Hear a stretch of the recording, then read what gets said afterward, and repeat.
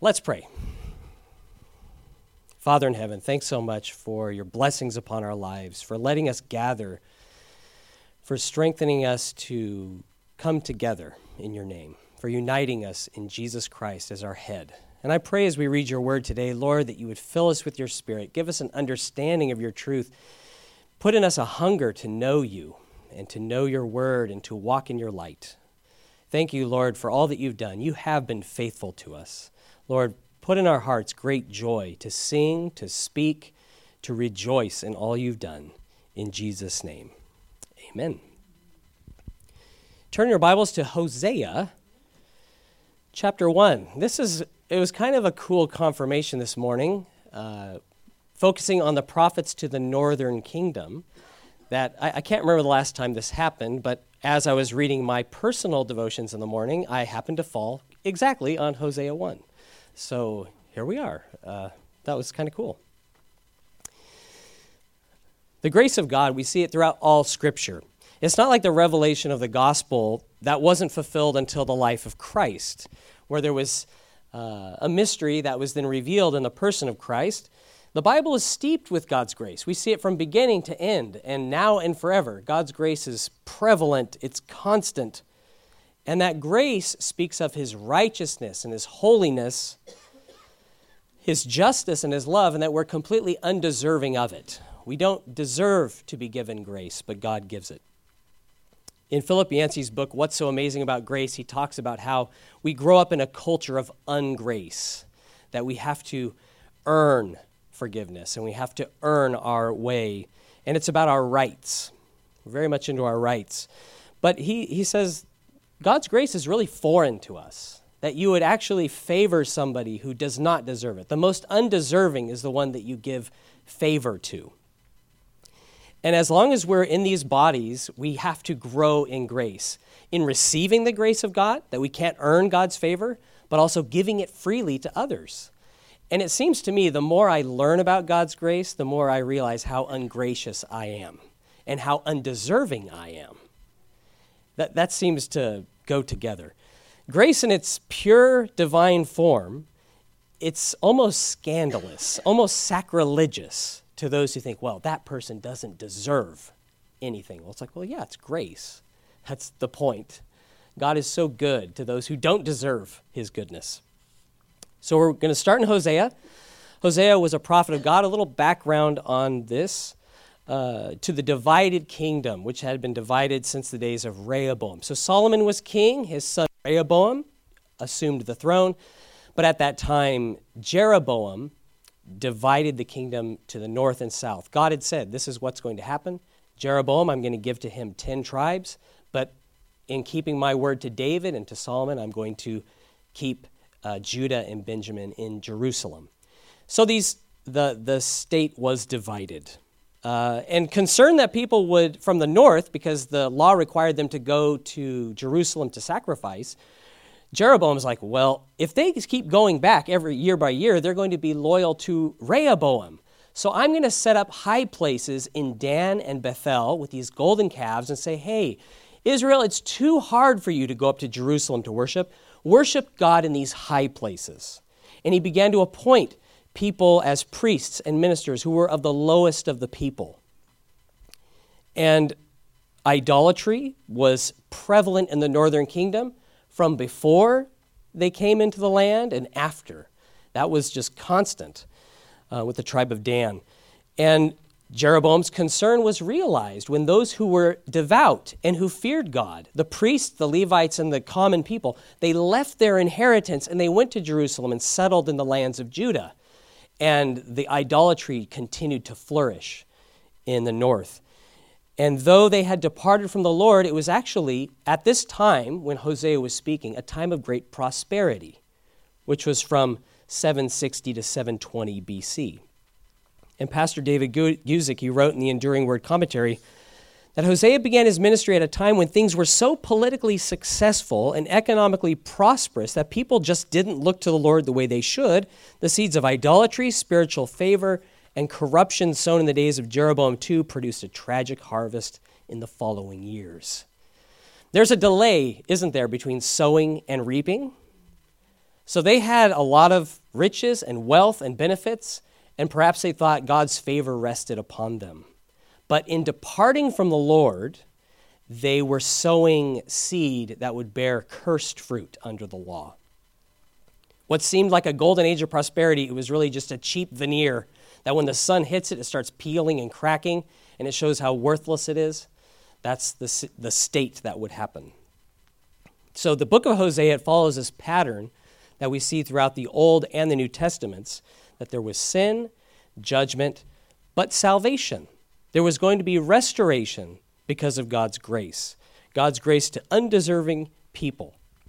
We see it with Noah and the great flood, throughout the book of the Judges, where people went away from God, but cried out to him in their distress, and he raised up a deliverer for them.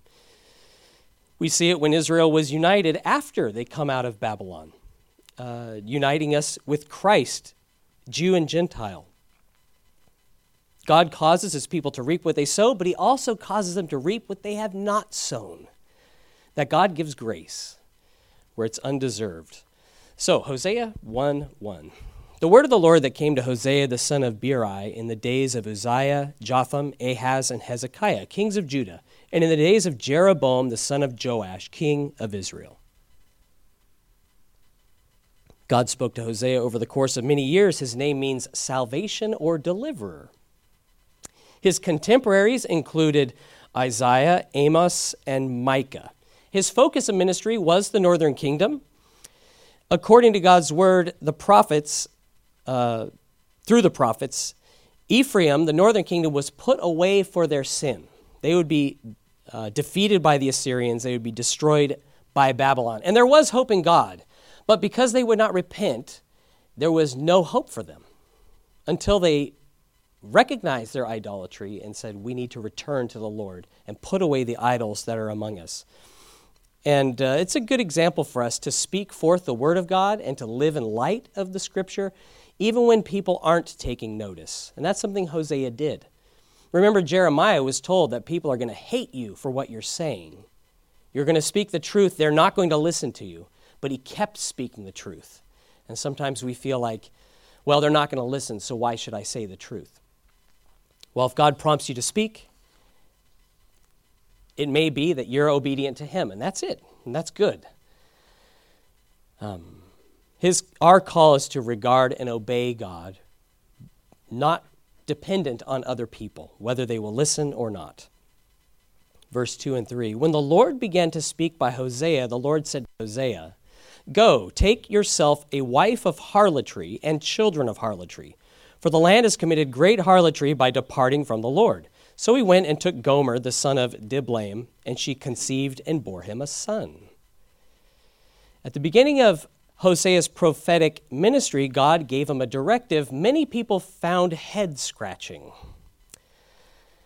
God wanted Hosea's life to provide a living illustration of the reality of the relationship between him and his people. And he would do that by Hosea telling him to marry a prostitute. It plainly says to seek a wife of harlotry, meaning she was already a harlot. It was not someone who was faithful and became a harlot, but someone who was practicing prostitution.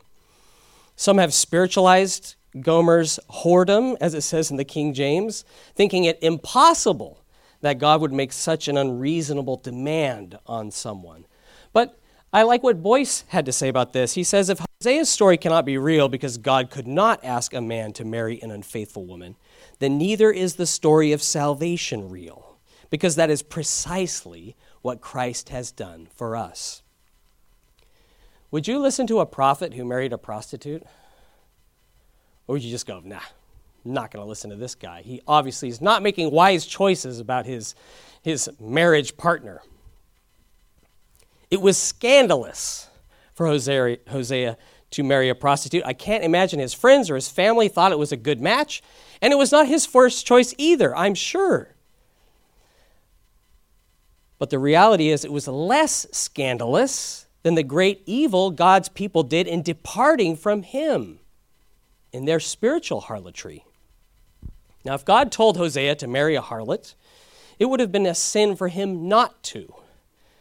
If someone told me today, I'm planning on marrying a prostitute, I would be the first to say, I would caution you strongly against that. I would advise you not to do that, because promiscuity, unfaithfulness, without repentance, it shows a departure from walking with Jesus.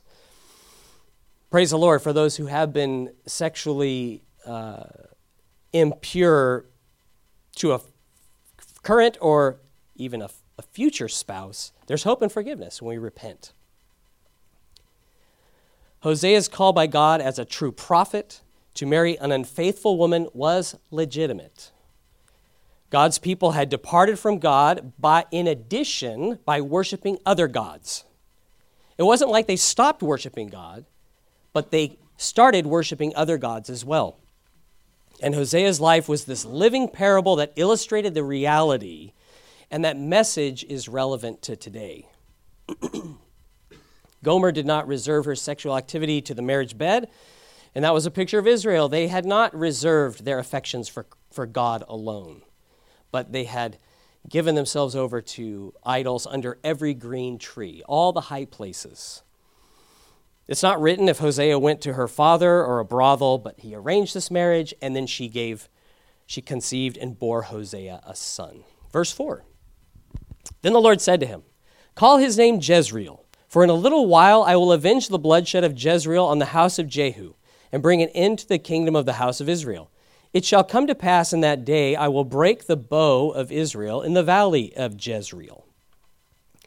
God told him to name his son Jezreel, and he was obedient to the Lord. Now Jezreel, that's a valley in the land of Issachar. It's a location of many battles. It's also the location where Ahab killed righteous Naboth. Remember, Naboth had a vineyard, and Ahab had land close to it. And he's like, oh, that'd be great to have that as my spice garden. So he said, Naboth, sell me your vineyard. And he says, God forbid that I would sell my inheritance to you. So he got angry about it. His wife Jezebel, seeing Ahab was all depressed, said, why are you sad? Like, we can find a way to get you this vineyard. Oh, really? Yeah. We'll just call a big feast, and we'll accuse him and kill him, and then you take it. And Ahab's like, that sounds great. Terrific. I'll get the vineyard. So Elijah prophesied the place where the dogs licked the blood of Naboth is where Ahab would die, and his wife, the one who organized the execution in 1 Kings 21, would be eaten by dogs by the wall of Jezreel. And I'm like, yikes, that's pretty rough. That's pretty horrid. But God would bring vengeance upon Ahab and his house because of their sin, because of the idolatry, because they promoted Baal worship, how they killed the prophets of God, and how he led the people into great sin. God raised up Jehu as king to cut off the house of Ahab. And it says in 2 Kings 10:11, So Jehu killed all who remained of the house of Ahab in Jezreel, and all his great men and his close acquaintances and his priests, until he left none remaining. So Jehu then reigned. So a new line, Ahab's line is stopped. Jehu's line begins. And Jehoahaz, Joash, Jeroboam II, and Zechariah followed. But that would be the end of Jehu's line. Because Hosea talks about naming that son Jezreel because God remembered the bloodshed. God saw that the family of Ahab had been killed, and that needed a reckoning, because we see that Jehu did not follow the Lord either, as he should have. In 2 Kings 10:29 through 31, it says, Jehu did not turn away from the sins of Jeroboam, the son of Nebat, who made Israel sin. That is, from the golden calves that were at Bethel and Dan. And the Lord said to Jehu, Because you have done well in doing what is right in my sight, and have done to the house of Ahab all that was in my heart, your sons shall sit on the throne of Israel to the 4th generation. But Jehu took no heed to walk in the law of the Lord God of Israel with all his heart, for he did not depart from the sins of Jeroboam, who had made Israel sin. So there had been no atonement for that blood that was shed, and it would be now visited upon Jehu's family 4 generations on. And this teaches me that obedience in one area of my life doesn't cover over disobedience in another area. Jehu was king in Israel, but he was still called to go to Jerusalem. But he refused to do that. He sacrificed instead at these high places that Jeroboam had set up. So he was setting this bad example, and there was a reckoning required. That spiritual harlotry, it would lead to decline, to destruction. Often these troubles, whether in marriage or interpersonal relationships, they don't just start overnight. It's a process of sowing into that over time. And I can just look at myself and say, I want to be sure that I am being obedient to the Lord and what he's calling me to do, not feeling like because things are great that I am really walking with the Lord. We need to have a hunger and a thirst for the Lord, to be seeking him, to be walking with him, to desire fellowship with him. Just going through the motions, that's a dangerous place for us because we are easily caught off our guard and our affections begin to move away from the Lord. Verse 6, and she conceived again and bore a daughter. Then God said to him, call her name Ruhamah, for I will no longer have mercy on the house of Israel, but I will utterly take them away. Yet I will have mercy on the house of Judah, will save them by the Lord their God, and will not save them by bow, nor by sword or battle, by horses or horsemen. Gomer conceived and bore a daughter.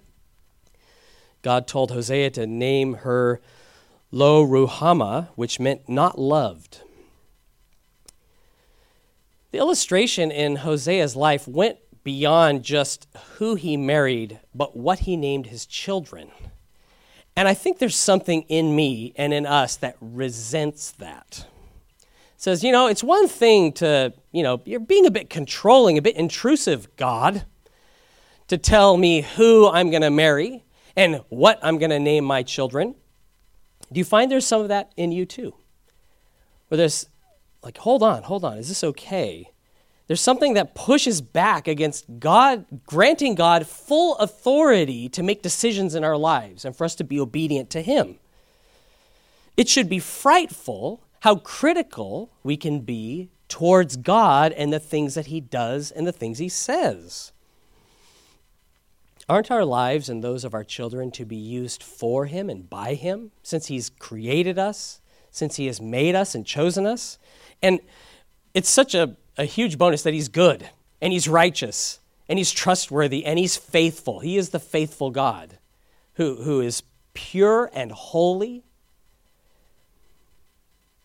This wasn't a lovely or a popular name, but every time it was spoken, it drew attention to the fact that God's people had refused his love. We know that the Bible says God has loved all people, John 3:16. For God so loved the world that he gave his only begotten Son, that whosoever believes in him should not perish, but have everlasting life. That receiving that love is conditional. It's conditional upon my faith. So God has extended his love to me, but I am not walking in that love if I do not believe him and trust in him. God's love was constant towards his people. But the reality was they were estranged from his mercy and estranged from his love because they forsook him. They refused it. So God said, I will no longer have mercy on the house of Israel, but I will utterly take them away. For a season, God would cut off his compassion and mercy towards Israel because of the abominations in their midst. And God used this picture of marriage broken by adultery in Isaiah 50, verse 1, to illustrate to Judah what had happened on a spiritual level with Israel. And this is what he says, thus says the Lord, where is the certificate of your mother's divorce, whom I put away? Of which of my creditors is it to whom I have sold you? For your iniquities you have sold yourselves, and for your transgressions your mother has been put away. So Israel, the northern kingdom, is like the mother, Judah, the daughter, and there was that proverb, like mother, like daughter. And that was the case. They were both idolatrous. They both had forsaken the Lord. And he says, it was customary in those days, if you were on hard times, that members of your family could be put into indentured servitude, like slavery for 6 years, and then the 7th year go free to pay off debts. So he's like, guys, I didn't rack up a debt. I wasn't poor, but I signed the certificate of divorce your mother filled out when she left me.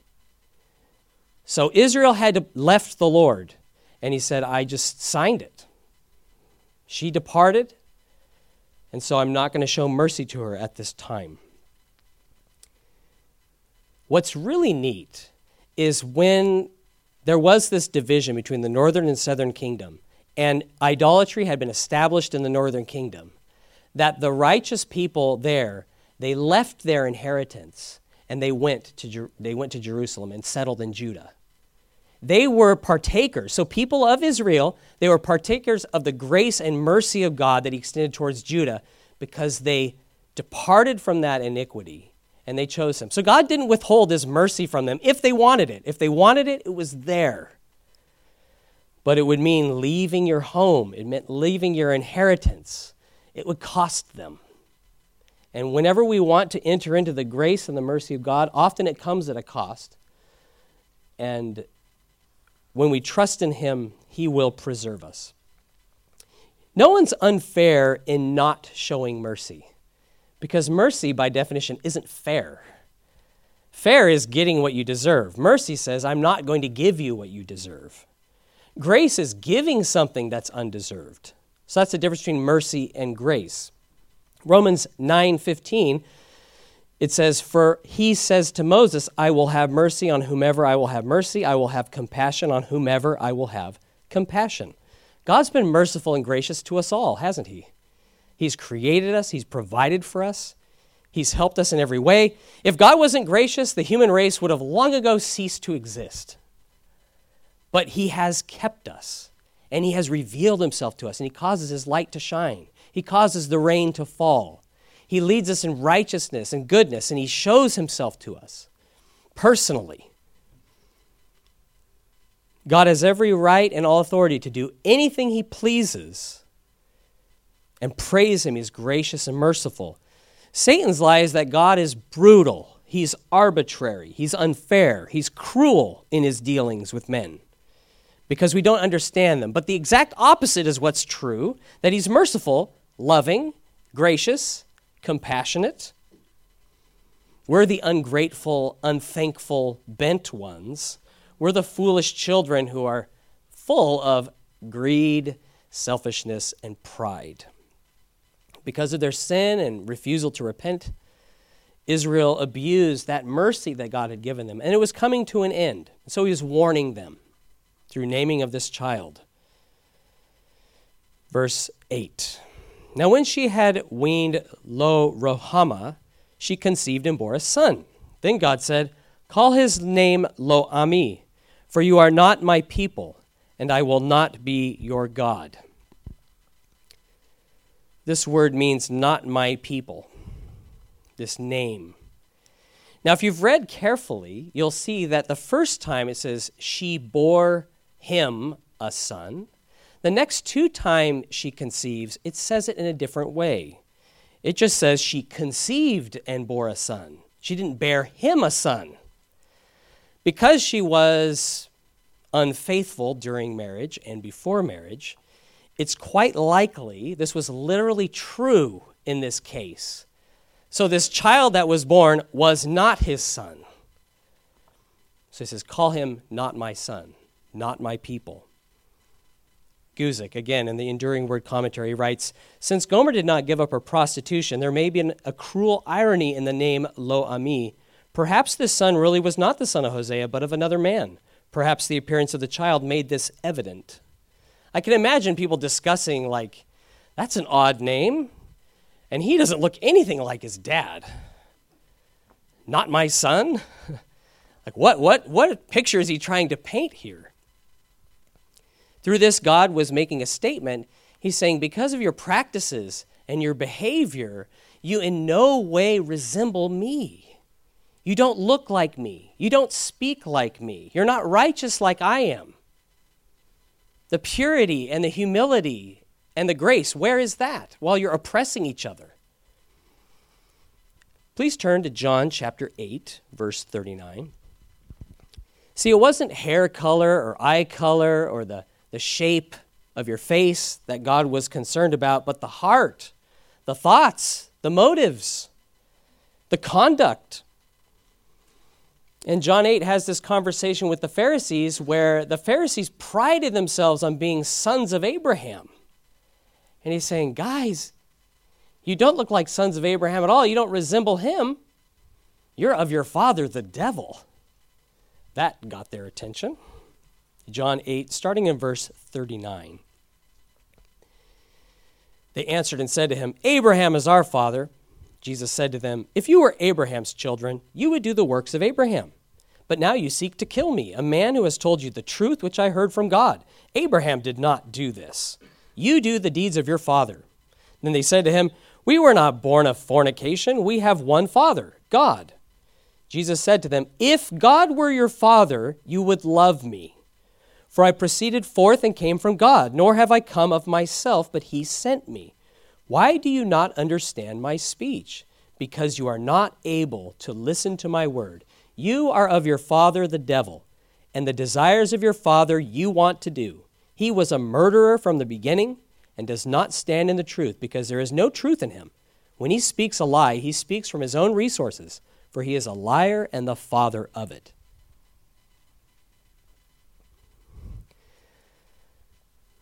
The Pharisees were proud. They descended from Abraham. That was their bloodline. But they were of the devil because they refused Christ. They rejected him. They would not listen to what he said, and they sought to kill him. So he's saying, guys, you don't resemble God at all. If God was your father, or if Abraham was your father, you would have the faith that Abraham had. And Jesus knew that very well because he had conversed with Abraham. He held forth God's word. They refused to listen. The insights of Christ here, it really hits home to the hearts of those who identify as Christians, as followers of Jesus.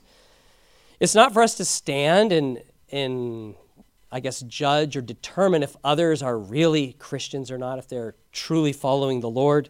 It's really for us first to examine ourselves, our own hearts. Before God, we're called to walk in the light of our own conscience, of what he has told us in his word. If we're children of Abraham, if we're children of faith in God, then we should do the works of Abraham. We should be trusting him and obeying him. If he says, leave your home and go to the land that I'm showing you, if he were to say that to you, would you go? It's a hard thing. Faith it's not easy because it pushes back against the flesh. In Christ, we're a new creation, obeying his command to love one another, to be filled with the Spirit.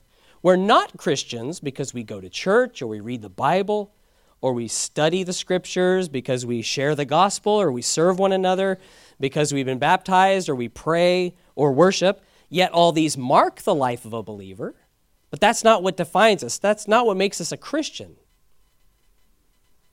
If we identify with Christ in word, if I say, yes, I am a follower of Jesus, but my heart and my mind are filled with all manner of uncleanness and lusts, if I'm not loving towards one another, if it's like, do I then resemble Christ in any way? If I'm unforgiving, if I'm bitter without repentance, if I'm following Jesus, well, then I ought to have evident in my life those qualities and characteristics of the Holy Spirit: love, joy, peace, patience, kindness, goodness, gentleness, faithfulness, self-control. That's what's to mark my life, not the lusts of the flesh. So if we have these sinful contradictions, notice them and confess them. It's good for us to be convicted of our sin so that we can turn from it and repent and do the things that please God. We can't be blind to those. I pray that God would sweep aside the refuge of lies so that we can understand that we need Christ for cleansing and salvation. We need him. Though the fear of God was no longer in his people, God's grace was abundant. They were going to reap what they sowed, but they would also reap what they had not sown. They would receive this grace and mercy. These trials that were coming, it wasn't for their destruction, it was for their restoration.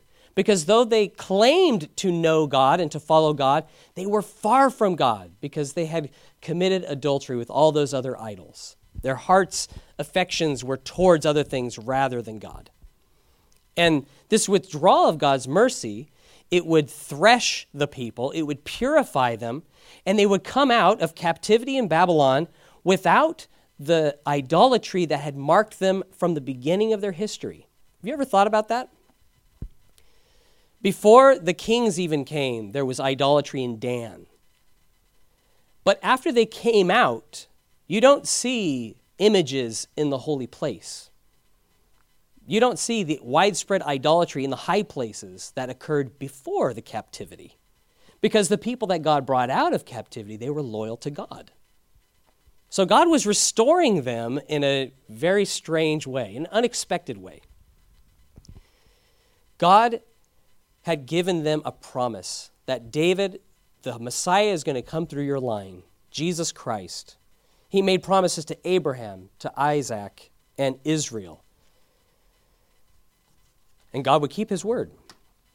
He would show mercy to Judah, not only for their sakes, but for our sakes, so that even Gentiles, people outside of the covenant of the law, could repent and be born again through faith in Jesus. There's no one good, no, not one. Not one person is worthy of forgiveness, but Jesus gives salvation freely to everybody, a chance for a new start, a new life. And the fear of the Lord, how good is it to be in us, the recognition of his power, his love, his worthiness to be worshiped and trusted and believed, and contrasting that with our absolute poverty of soul and our need for cleansing and salvation. By all rights, God should say of us, not loved because of what we've done, and not my child because we've been estranged from him. But see, God in his mercy and grace, he has looked upon us favorably. He has given us a chance for salvation. And even when we fail, he pursues us. He loves us, not because we deserve it, but because he is good. And see, that doesn't change. Hosea 1, verse 10. This is the switch now. It's all been kind of sad up till this point, but see how it changes. Yet the number of the children of Israel shall be as the sand of the sea, which cannot be measured or numbered. And it shall come to pass in the place where it was said to them, you are not my people, there it shall be said to them, you are sons of the living God. Then the children of Judah and the children of Israel shall be gathered together and appoint for themselves one head. And they shall come up out of the land, for great will be the day of Jezreel. Verse 1, say to your brethren, my people, and to your sisters, mercy is shown. God said he would no longer show mercy to the northern kingdom, but God's grace would bring this complete reversal, where there's that conjunction there. It says, yet. Though I'm not going to show mercy to Israel at this time, yet I will number Israel more than the sands of the sea in multitude. The place that was a killing field, it would be a gathering place to him. God would keep his promise to Abraham by redeeming and restoring his people. And restoring really isn't a great word, because it's not just restoring Israel to its former glory under Solomon, but going far beyond it with Jesus Christ being that head, the one that he's ordained to unite Jew and Gentile as one in the church, the King of Kings and Lord of Lords.